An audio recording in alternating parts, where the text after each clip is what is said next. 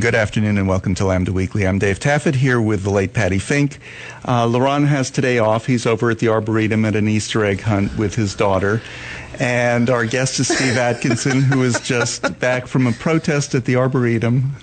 Yes. Where they don't want trans employees hunting for eggs or something like that. We've talked about this case before. Shelley Skeen from Lambda League was on speaking about the case a little bit. But Steve has been organizing protests at the Arboretum about this case. Steve, first of all, the main discussion yesterday among protesters was, as activists age, so do our bladders. Indeed. It's always a problem for me to stand out there for 2 hours and not have a restroom break. And none of us are, you can't get into the bathrooms at the Arboretum unless you're a member, because the bathrooms are past the entrance gate. And if any of us who are there at the protest would have been members, we would have already canceled our membership, because we want people to do that now in protest. So we're in trouble. So recap the case.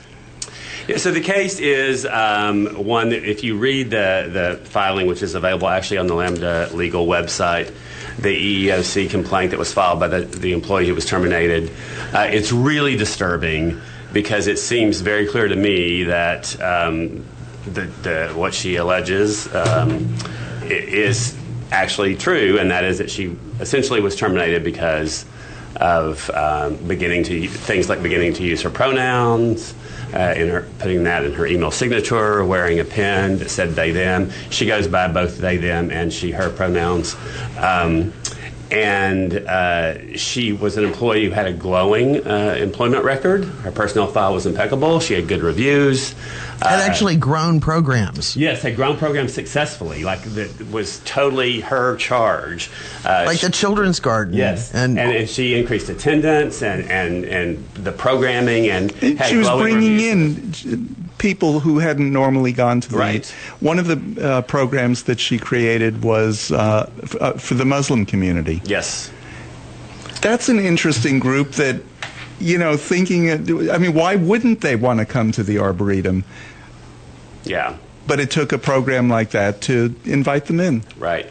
And, the employee, and I have spoken with the employee. She's remaining confidential for now, and I don't know if or when that will change. But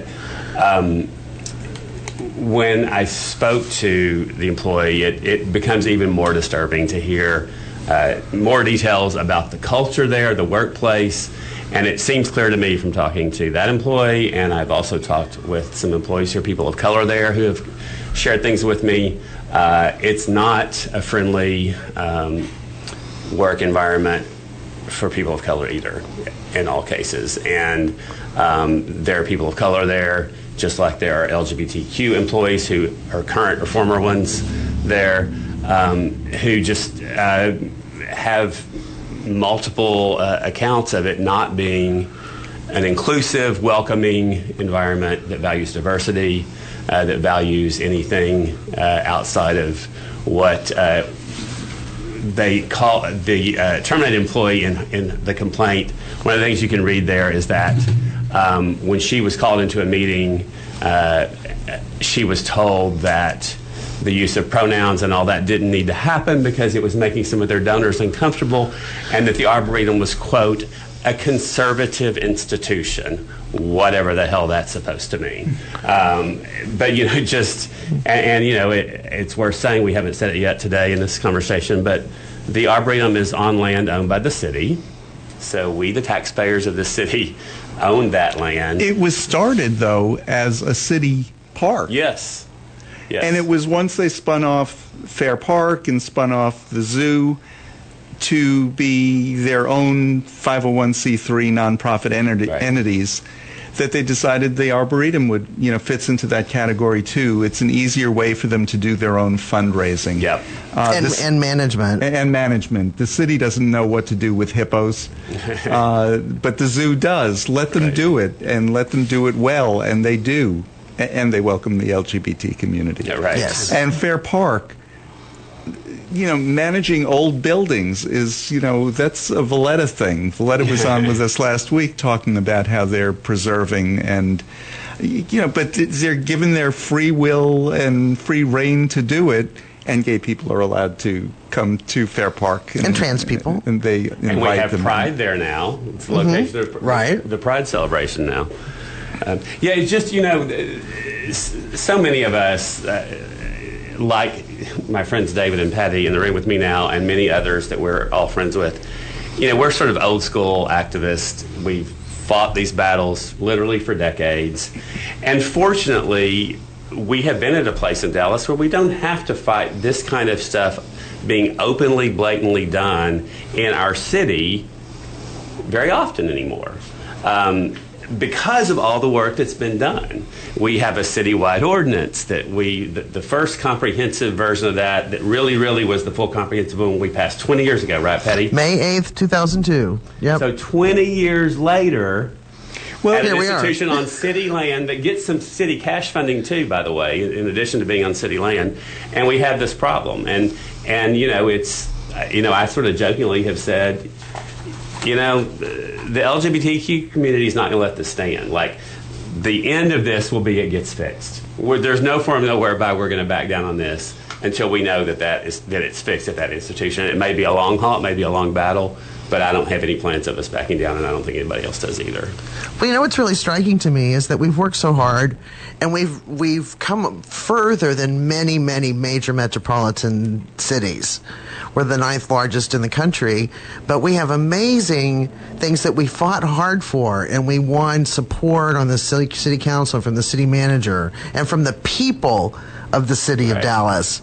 For example, updating the charter language for non-discrimination went from basically race, sex, creed, and religion and political affiliation to an explosive list that includes veterans, genetic characteristics, all kinds of things, including sexual orientation and gender identity. But the people of Dallas voted 77% to make that change, and so we propagated that through all the stuff.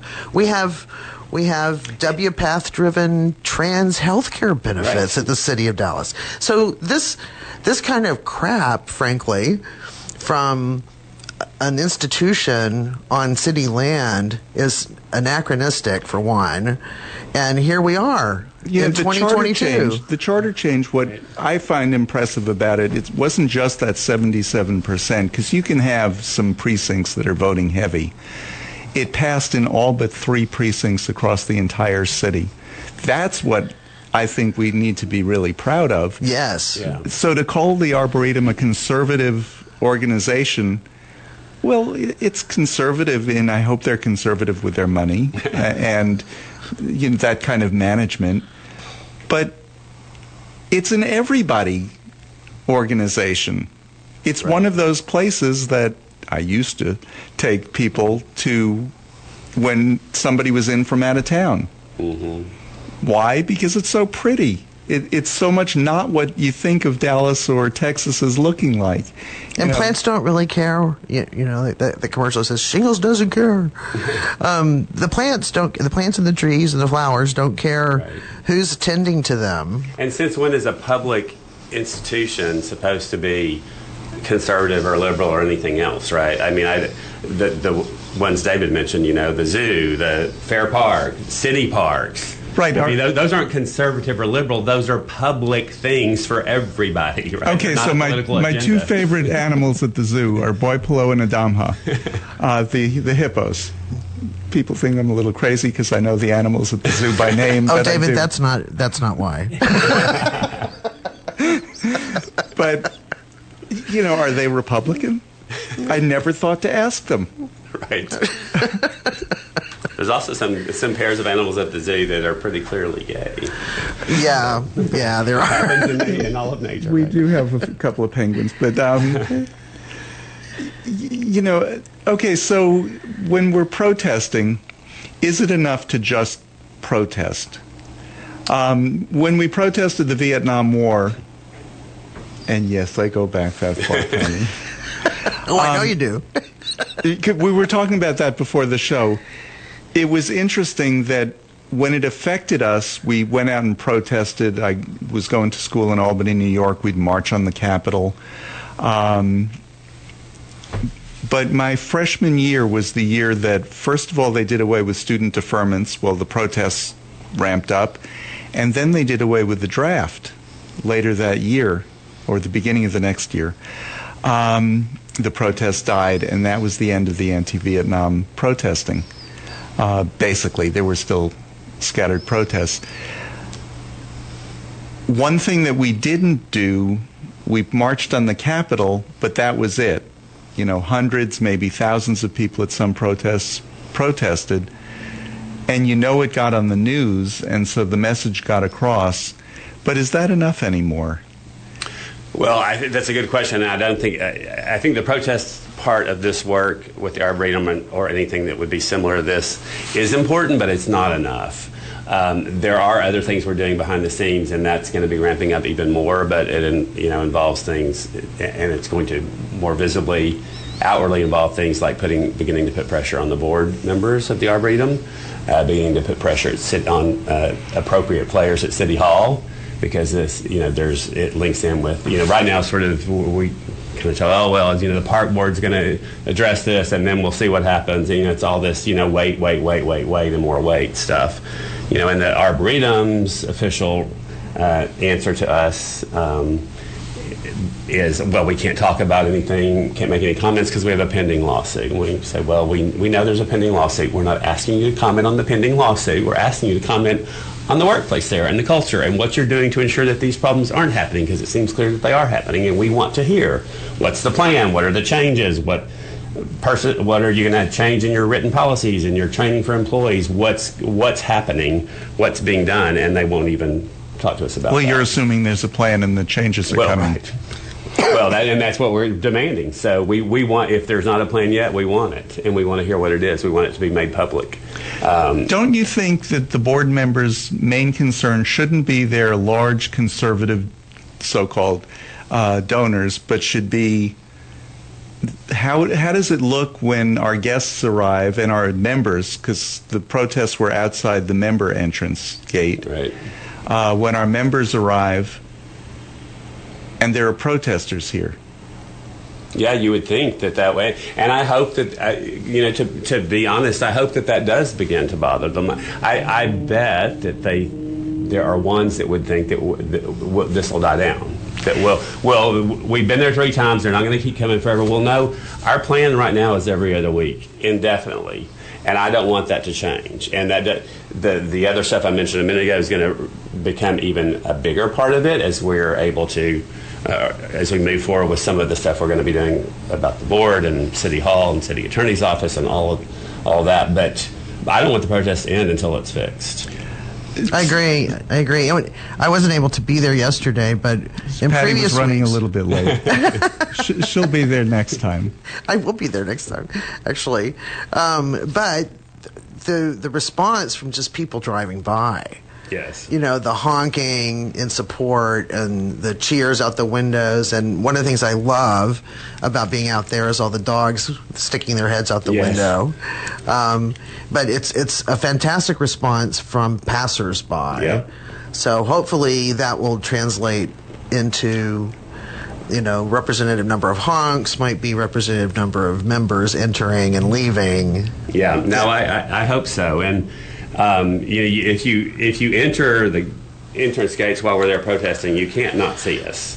Right. That's not an option. Unless you're a person who's legally blind, well, you're going to see us there with the signs. There were a couple of people who stopped, and one said something like, "You mean they're discriminating against their own employees?"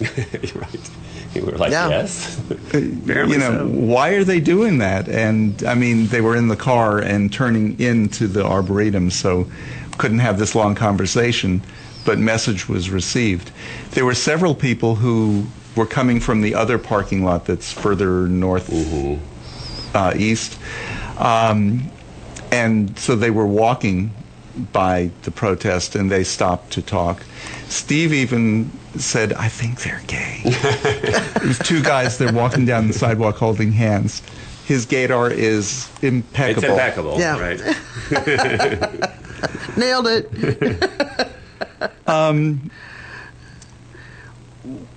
what do you hope comes from those people who stopped? I mean, for everyone who stopped and actually interacted, 5 others got the message. Right. Well, and I hope that, just the visibility of us being there, I hope, is going to feed into the ultimate solution and this situation ultimately getting fixed. And one way I think that can happen is, if people see us there at the protest, and then that's in their mind, even if they didn't know anything about it and hadn't read any of the press that had covered it before, the next time it's in the press, and it will be again, those people are probably going to pay more attention to it. They're going to go, oh yeah, those protesters that were there, I saw them. Yeah, I know, I heard about that. And here it is in the paper again, or on the news, or whatever. I want us to get more press coverage. One of the things that Dave and I were talking about earlier is we've been told, I've been told directly that there is a definite expectation that there will be more complaints filed with the EEOC soon by people of color who are current and or former employees. And in some of those conversations I've had with the people who've told me about that, it seems very clear to me that it's the culture, the workplace there at the Arboretum is one that can be and has been hostile towards not just LGBTQ people, but people of color. And there's a lot of, I've gotten employees who've come up to me knowing that I'm the one that's kind of been organizing and working on all this. The rabble-rouser. And they say to me things like, where the what's unspoken is very clear. When they look me in the eye and they say, thank you so much for being here, right? And I get what they're saying. Mm-hmm. They don't have to say anymore, right? It's clear to me. So I believe, without a doubt, I firmly believe that the problem we're addressing is there. I don't think it's maybe. I don't think it's a couple of disgruntled employees. I think it's been cultured there. It's a part of the workplace environment. It's been that way a long time, and it absolutely has to change. It's astounding to me it didn't come out sooner. Yeah, no kidding. But it's out now, and we're going to hopefully be able to get copies of new complaints that are filed eventually. We're expecting, from what we've heard, that some of those may be fairly soon. We don't know.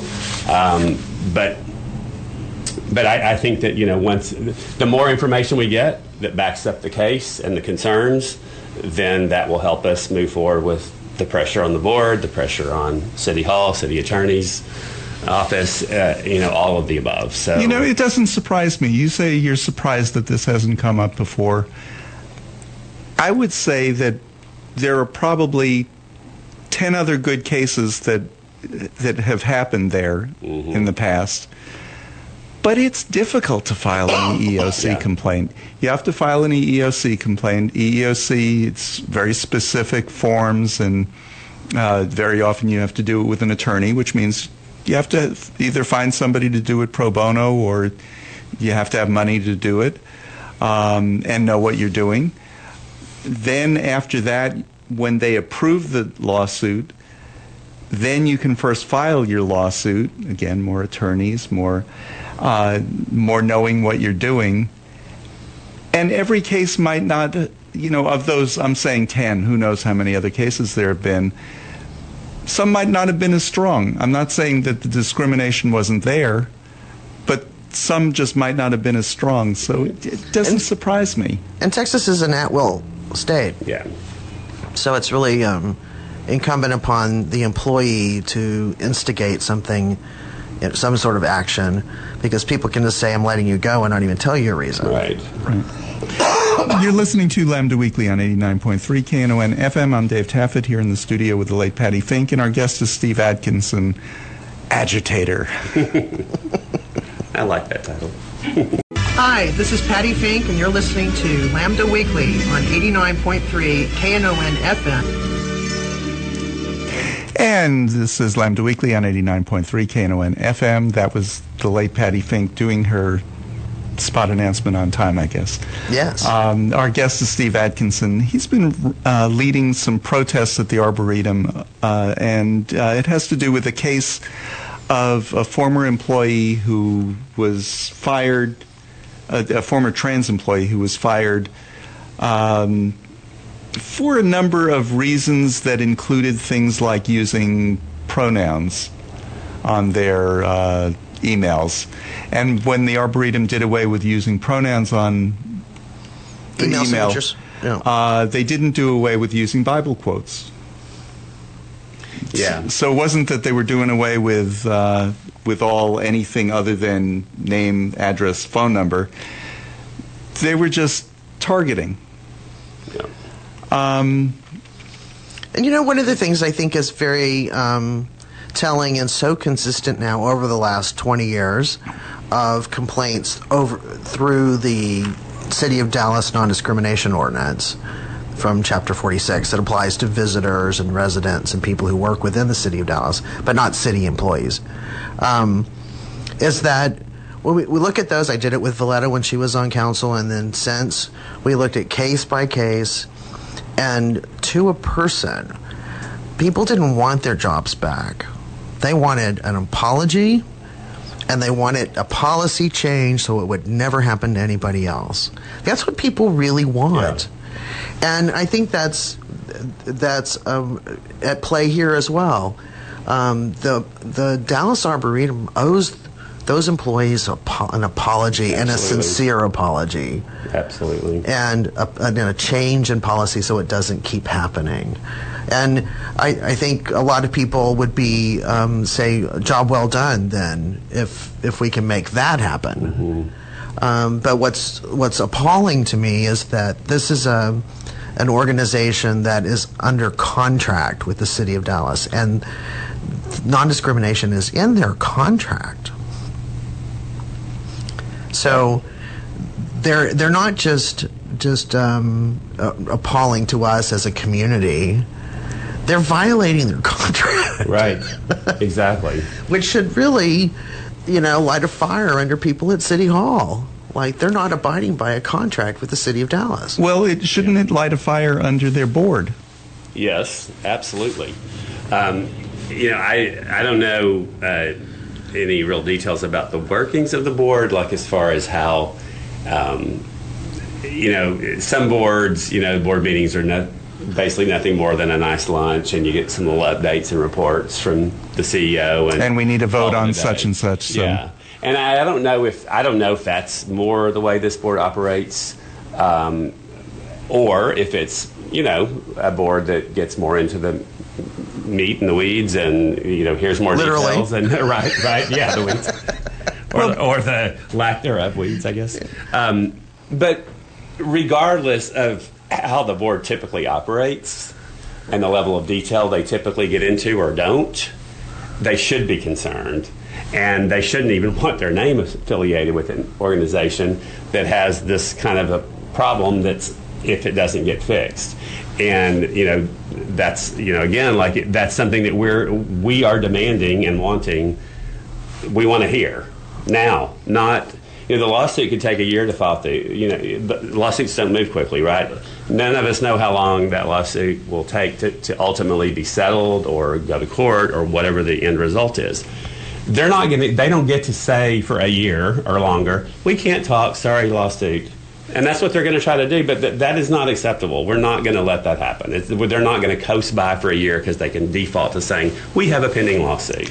Well, I was going to say board members have a fiduciary responsibility, no matter how the board actually operates. Right. This is a lawsuit where they're claiming financial responsibility for the plaintiff's losses. I would think that they'd want to know, okay, what's this about? Tell us. It is possible they had a board meeting and it was explained away as, it was a disgruntled employee, and the employee was disciplined several times and we just couldn't work with her. So, that's why I'm asking, don't we need to be engaging these board members? And, that's Absolutely. Not what happened. And that's a large board. It is a large board, yeah. And, there's a lot of recognizable names on it. I mean, those of us in this room know a couple of them at least. I won't say more about a couple of conversations I've had with board members, but I get the feeling from a couple of board members that I have spoken to, even though they won't give me any official comment, but I get the feeling that they want resolution to this. I don't get the feeling from them that they're indifferent or that they're in denial, but that's my gut feeling. They've not made any official statements to me other than they can't really make a statement to me because as board members they've been instructed they shouldn't because of the pending lawsuit, right? That's all they'll say. But at the same time, I think if it were simply an LGBTQ plus case, I mean, that's de rigueur these days. I mean, just days ago, the state of Alabama passed a package of virulently anti-LGBTQ plus bills. I mean, it's like all the rage these days for conservative organizations and institutions to lash out at queer people for no reason. And we can talk, that's a whole nother conversation. But the fact that it's not just the queer people at the Arboretum, right. There are people of color and who have experienced bad situations there. And either one by itself doesn't speak well for them, but the two together kind of really says this culture is toxic. Exactly. And it, I would think that culture existing, that doesn't come up overnight, right? It's probably been institutionalized, in essence, over a period of a lot of years. And the current CEO has been, I forget if it's 24 or 26 years. He's been in the role for more than 20 years, right? And ultimately, with any organization, the buck stops at the top, right? Right. And that CEO, on her watch, it seems clear to me, as I've said, that it's a problem.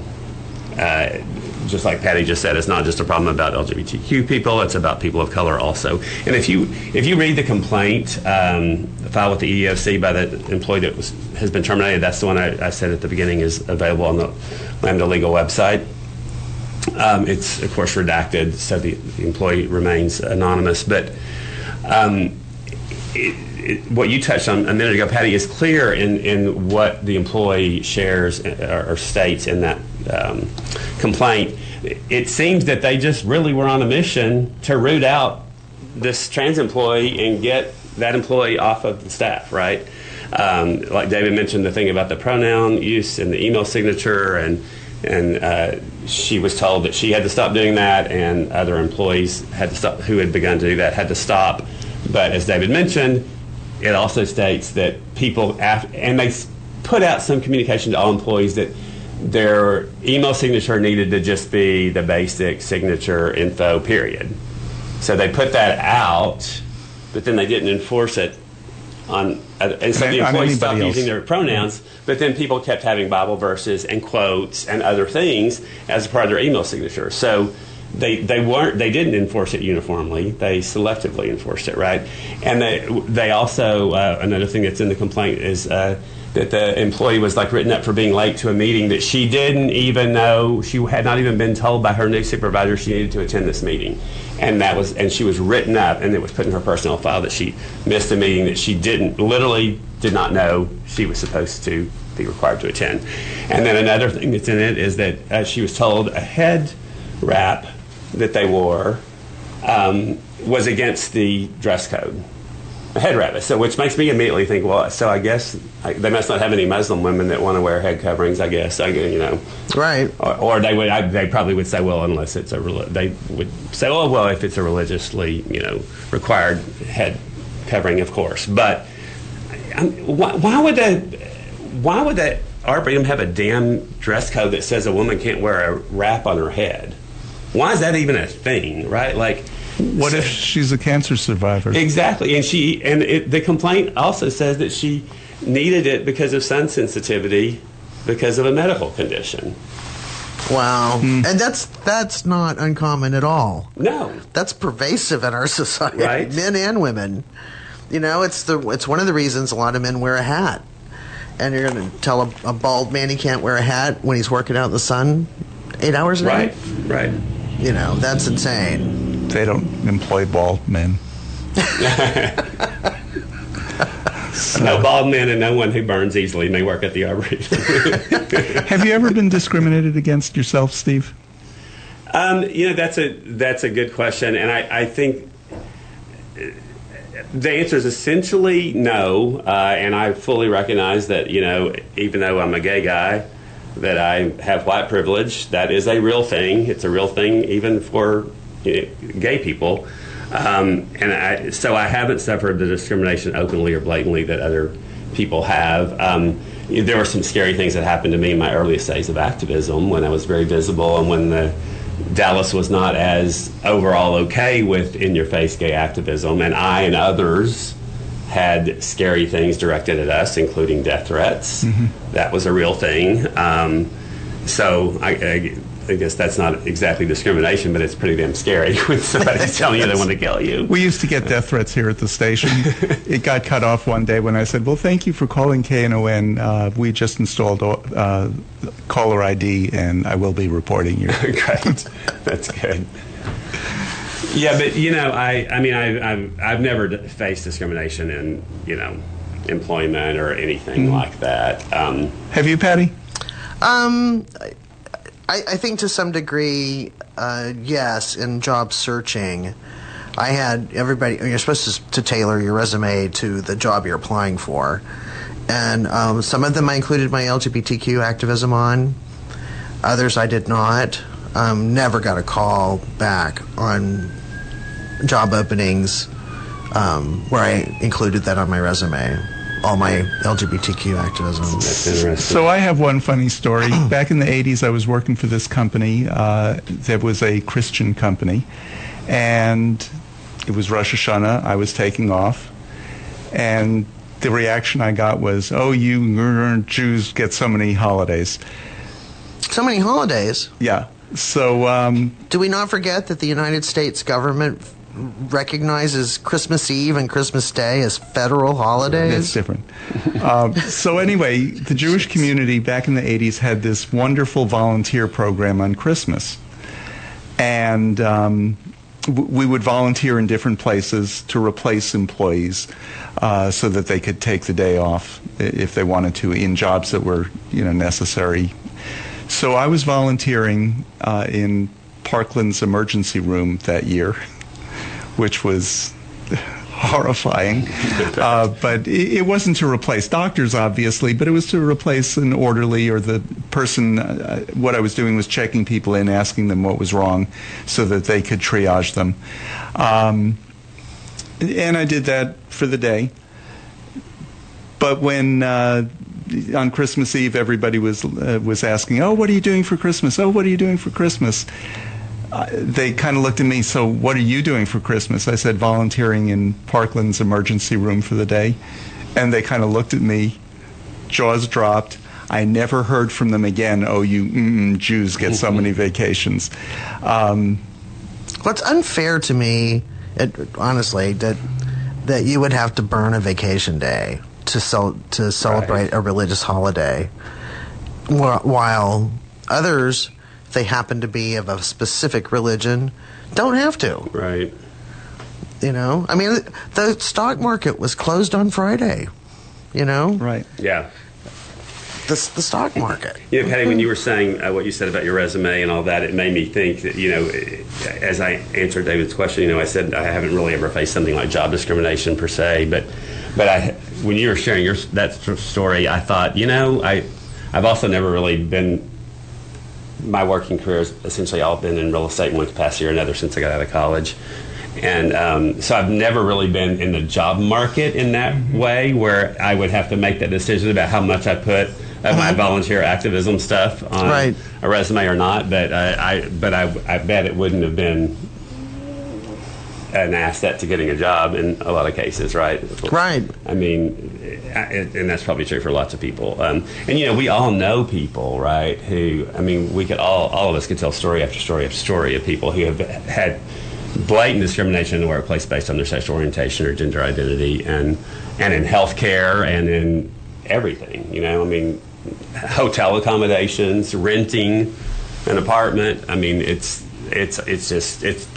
Okay, so happens. another funny story. Oh, absolutely does First happen. job I had out of college, I was working for this financial company in Albany, New York, one of the most liberal cities in the country. Being out at the time, people always say to me, "Oh, it must have been so hard to come out in the 70s." Well, no, not really. I went to the school Harvey Milk graduated from, so, no, they had experience. Anyway, so there was some gay something that was going on, and one of the TV stations was at it, interviewed me, and my name, David Taffet, lesbian, was on the screen. The next day at work, I saw the manager of the office walk by my office and look in, walk by my office, look in, walk by my office again, look in. Finally, he had the courage to come and talk to me, and he said, "Did I see you on the news yesterday?" And I said, "Oh, yeah, that was me."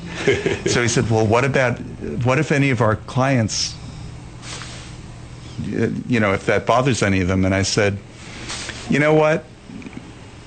Name somebody who was on the news, who was interviewed, and gave them 2 sentences on the air. What was his name?" He said, "I don't know." I said, "Exactly. Nobody's going to remember my name after tomorrow." I said, "If you like, I won't contact any of our customers for the next day or two, and I'll be completely out of it." And he said, "Yeah, that works." So, it wasn't a discrimination story, really, but it was like an oh my God story. Well, and those happen to people at work. Yeah. In the workplace, I have been so out. It's difficult for me to envision them, one, not knowing that I'm an out lesbian, but I do so. Like today, I wear a lanyard, and I have the lapel pin that's the rainbow flag with the City of Dallas seal on it, like the flag we fly at City Hall Plaza during the month of June, and that was from the LGBT task force, the City of Dallas. And I wear that on my lanyard, and it's been amazing to me how many employees where I work have come up and said, "I love your pen," and they come out to me. You know what I mean? And and so I find it kind of. I have enormous privilege being a white woman as I am. But I also think I put myself out there. Whereas if they came for me on queerness, they might know they're going to get a fight. Yeah. So maybe it's, you know what I mean? Like there was a little bit of that going on too. So not just a white woman, but a late white woman.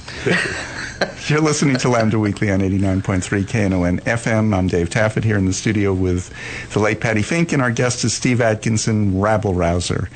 We'll be back. Steve's on the board of Equality Texas. Let's talk a little bit about what they're up to. Hi, this is Candy Markham, and I listen to Lambda Weekly on 89.3 KNON FM.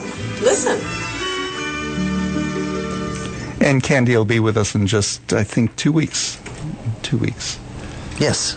Our guest is Steve Atkinson. He's been running some protests at the Arboretum. But I want to go on a little bit. You're the chair of the Equality Texas Foundation Board. Yes. Yeah, we have 2 boards, a C3. We have a C3 and a C4, which we need to do because of doing political lobbying and all that can be done by a C4, but not by a C3. So. C3 focuses like on education, right. that sort fundraising, of and basically it's everything to support the work of the C4, essentially, including fundraising and education and all sorts of programming and stuff. So here's my big, broad question. Legislatures around the country this year, our legislature last year, are passing laws that are restricting abortion, violating Roe v. Wade. Alabama is in the forefront, and Florida's in the forefront of passing legislation that restrict a Supreme Court ruling last year that gave us employment non-discrimination. What's the name of that case? Pavan. I'm blank. Yeah, I'm blanked out on that too. It's Pavan. P-A-V-O-N. That's the case. I don't think it's the Pavan case, but it's okay. I'm to the Google. Okay, well, Patty is doing the Google. Certainly, the next target is the gay community and the Obergefell decision. What is Equality Texas up to make sure that those marriage rights and equality rights that Supreme Court decision has given us?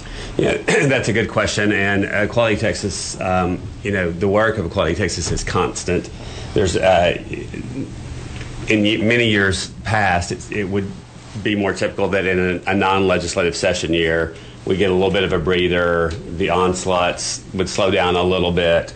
That hasn't even happened since the last legislative session. And when we have things like the governor and attorney general's attacks on trans kids' health care and all of those related issues, that's ongoing, and we're fighting against that right now. We have the lieutenant governor stating that they're going to he's going to be damn sure that he works hard to get a Don't Say Gay bill passed. He wants one of those. He's very proud of that one. Very proud of that. And without a doubt, there's going to be legislation filed, to your point, about seeking to hack away at the rights of marriage for those of us who are same-sex couples and married. I think it's a dangerous thing for anybody to think that any bundle of rights are secure forever, right? Right. I mean, Roe v. Wade was 40 years ago? 50. 50, yes, 50, gosh. I'm showing my age, but nothing seems to me like as long ago as it possibly as it has been. But so for 50 years, it's a right, and now it's rapidly going away. It has gone away in Texas. Yeah. And Basically. in other states. And it very well may go away by the Supreme Court. That's to be determined, God forbid, if it happens. But so anyone who would assume that marriage equality is safe forever and ever, amen, is foolish. That's a foolish assumption. And even if the Supreme Court doesn't ever make a ruling that takes it away fully, it's a given that state legislatures, including ours for sure, in Texas, and members of Congress will continue to push to pass pieces of legislation that will hack away at our rights that we get with marriage, that they don't have to be recognized in certain ways by certain institutions. Insurance companies don't have to recognize. There's a whole host of ways where they literally could take away all of the rights and benefits with it still being legal, quote unquote, for us to walk in and get married, right? Right. What good does that do if you don't have any of the legal benefits and protections and all of those things that come with marriage, right? And there's plenty of people that would be thrilled to take that away. So Equality Texas's work is as crucial now as ever. It's no less important now than it was 40 years ago. I encourage everyone to follow the work of Equality Texas. If you're not on our email list, go to the website and get on that email list, because it's the best single source of way to keep you informed of happenings, including all of the things we're talking about. The next legislative session starts in January of next year. That's not that far away. The bill filing starts 2 months before. We're going to blink, and it's going to be the time of this year when the pre-filing of bills starts happening. And all of these kinds of things, including bills that will take away rights of marriage, are going to be filed. Obviously, the largest target of the hateful legislation that we had to fight off in the last sessions, plural, because we had so many, the special sessions on top of the regular session. The largest bulk of those targeted trans people, and specifically a whole bunch of them trans kids and their health care, their ability to play sports, all of those things that we know we had to fight off. And it was, I think the number got up to 76 bills that were anti-LGBTQ that were filed. And that is by a huge measure a record for 1 year for any state in this country, period. By a long way. Like, I think I'm not going to remember the number, but another state 1 year had like 28 filed or something. And even if the Supreme Court doesn't ever make a ruling that takes it away fully, it's a given that state legislatures, including ours for sure, in Texas, and members of Congress will continue to push to pass pieces of legislation that will hack away at our rights that we get with marriage, that they don't have to be recognized in certain ways by certain institutions. Insurance companies don't have to recognize. There's a whole host of ways where they literally could take away all of the rights and benefits with it still being legal, quote unquote, for us to walk in and get married, right? Right. What good does that do if you don't have any of the legal benefits and protections and all of those things that come with marriage, right? And there's plenty of people that would be thrilled to take that away. So Equality Texas's work is as crucial now as ever. It's no less important now than it was 40 years ago.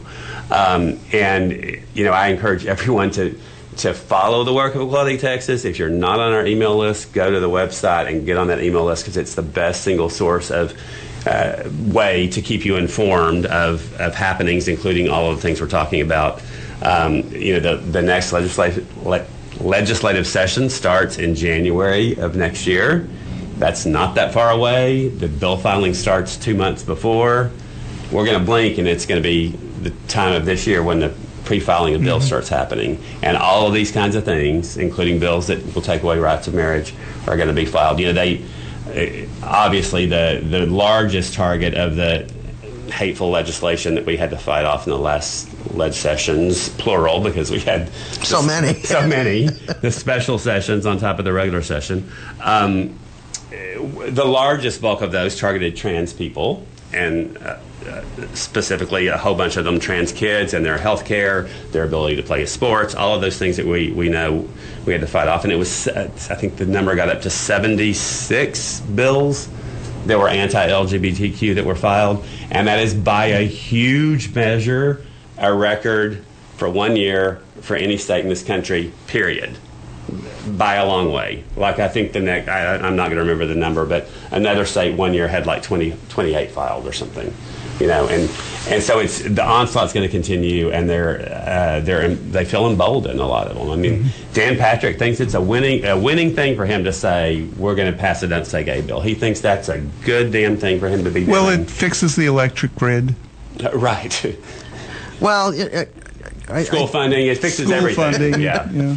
I hearken back to what we know is true in terms of how the right talks about their targeting people of color as well. To say, we're going back to Jim Crow. We're talking about Jim Crow 2.0 and stuff, and the right wing would say, no, we can't. That can't happen because it would be unconstitutional.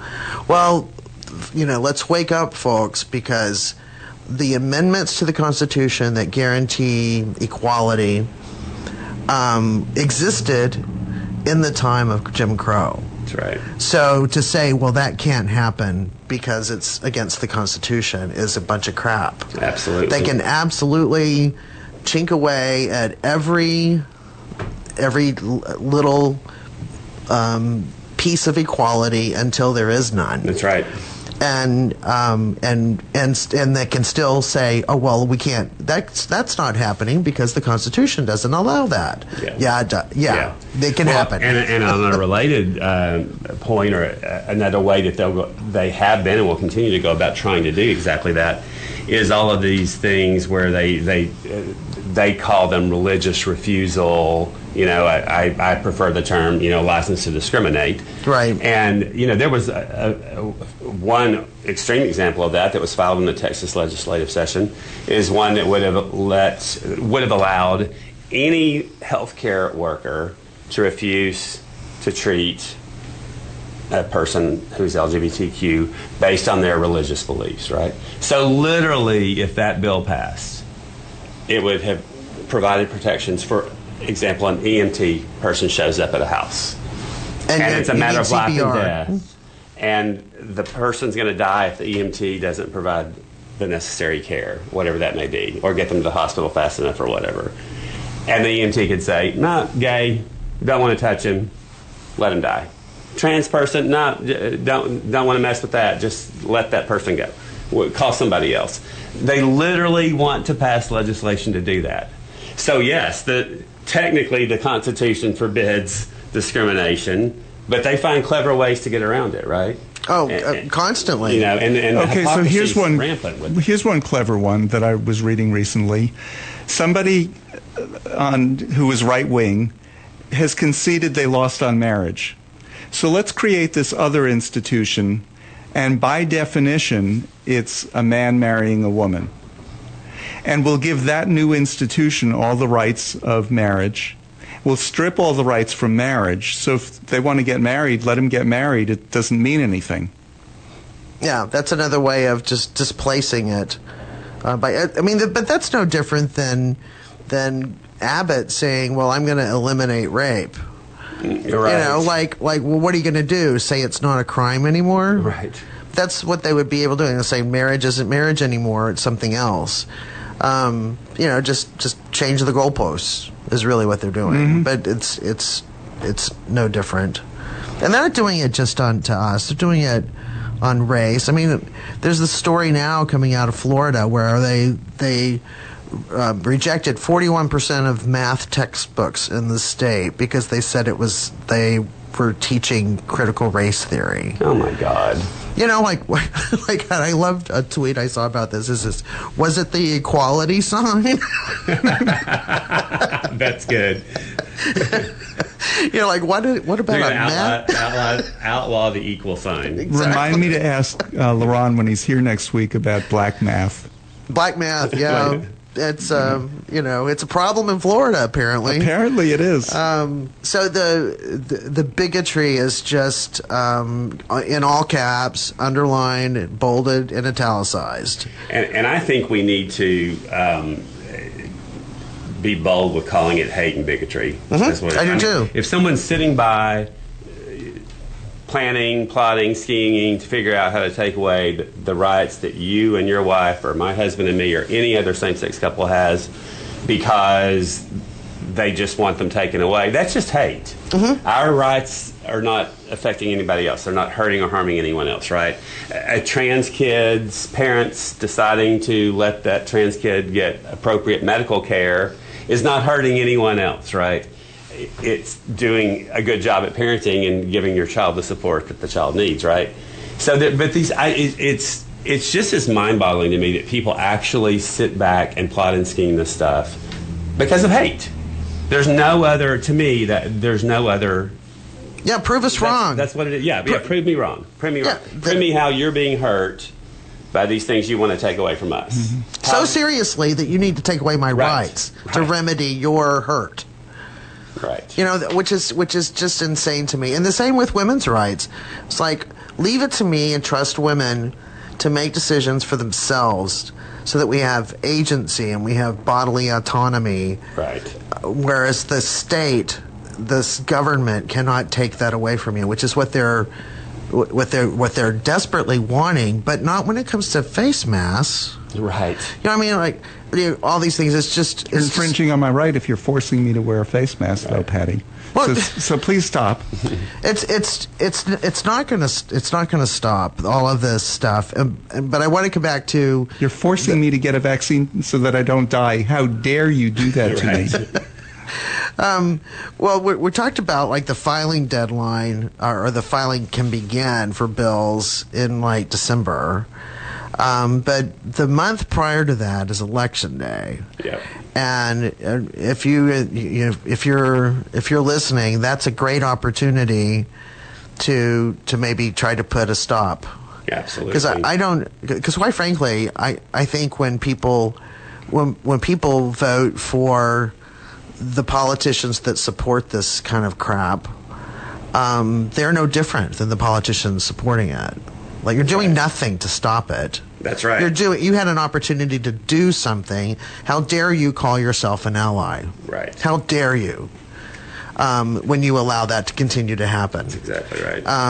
And what privilege for you to sit by and watch it happen and to say, "Oh, I'm against that," when you don't do anything and you had an opportunity to. So, that's going to be coming up even quicker in the bill filings. Well, and I wholeheartedly agree. I mean, every election matters, and anyone who's not voting and being educated about candidates and being sure that they cast ballots for the people who are going to protect our rights is not doing what they should do, in my opinion.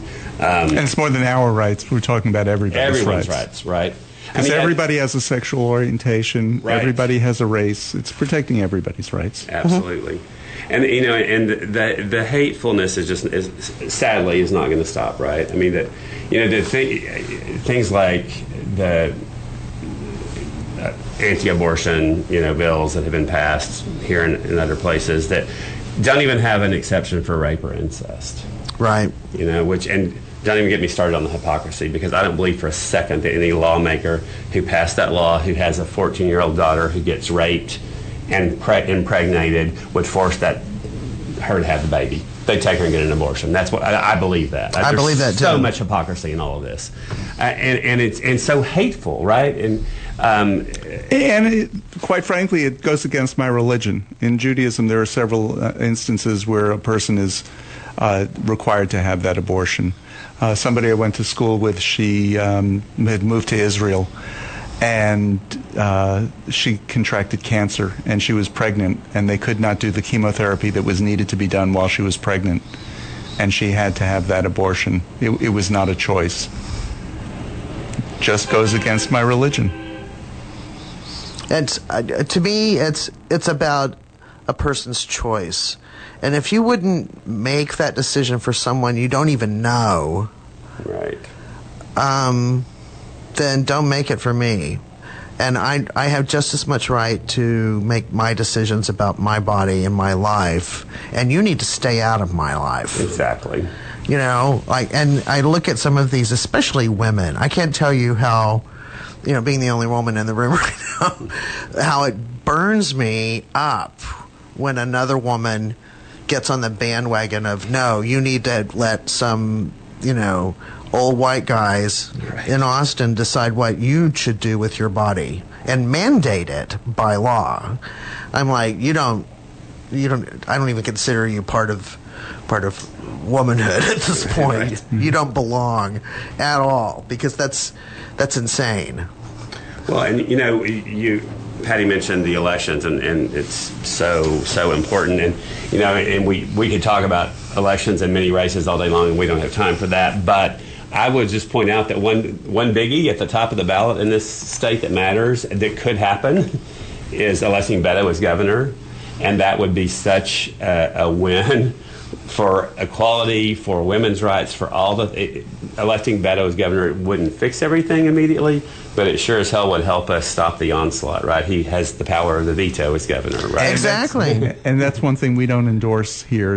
You're just talking about his positions. Yes, just his positions, yes. But look at Abbott. He doesn't have a law that says that he can send CPS inspectors to do investigations into homes. He made it up. Right. Because Ken Paxton made it up. He based it on nothing except his own hate and bigotry. And I'm calling it that. It's his own hate and bigotry. It's not the American Medical Association. It's not the American Academy of Pediatrics. It's not the American Psychological Association. It's not any of those medical professionals telling him that he needs to go criminalize pharmaceutical companies and parents of kids. They made that up. So with a different governor in place, that kind of stuff wouldn't be made up out of whole cloth. Right. And we are just about out of time. Patty, thank you for... railing here at the end? Yeah, something like that. Steve, thanks for being here. Thank you for having me. Steve. And It's always great to be with you. We'll see you at the Thanks. next protest at the Arboretum, Yes. which is May 1st, which is a Sunday, from 11 a.m. to 1 p.m. We won't see you there because we'll be here, Patty. Oh, that's right. Yeah, but I'll go for the first part. Yeah. And then, come on over here. That's right, you live over in that area. I do. So. And when you start the show, you can tell anybody that's close enough to get there. For all of us here at Lambda Weekly, have a happy Easter, have a happy Passover, have a happy Ramadan, and we'll see you next week.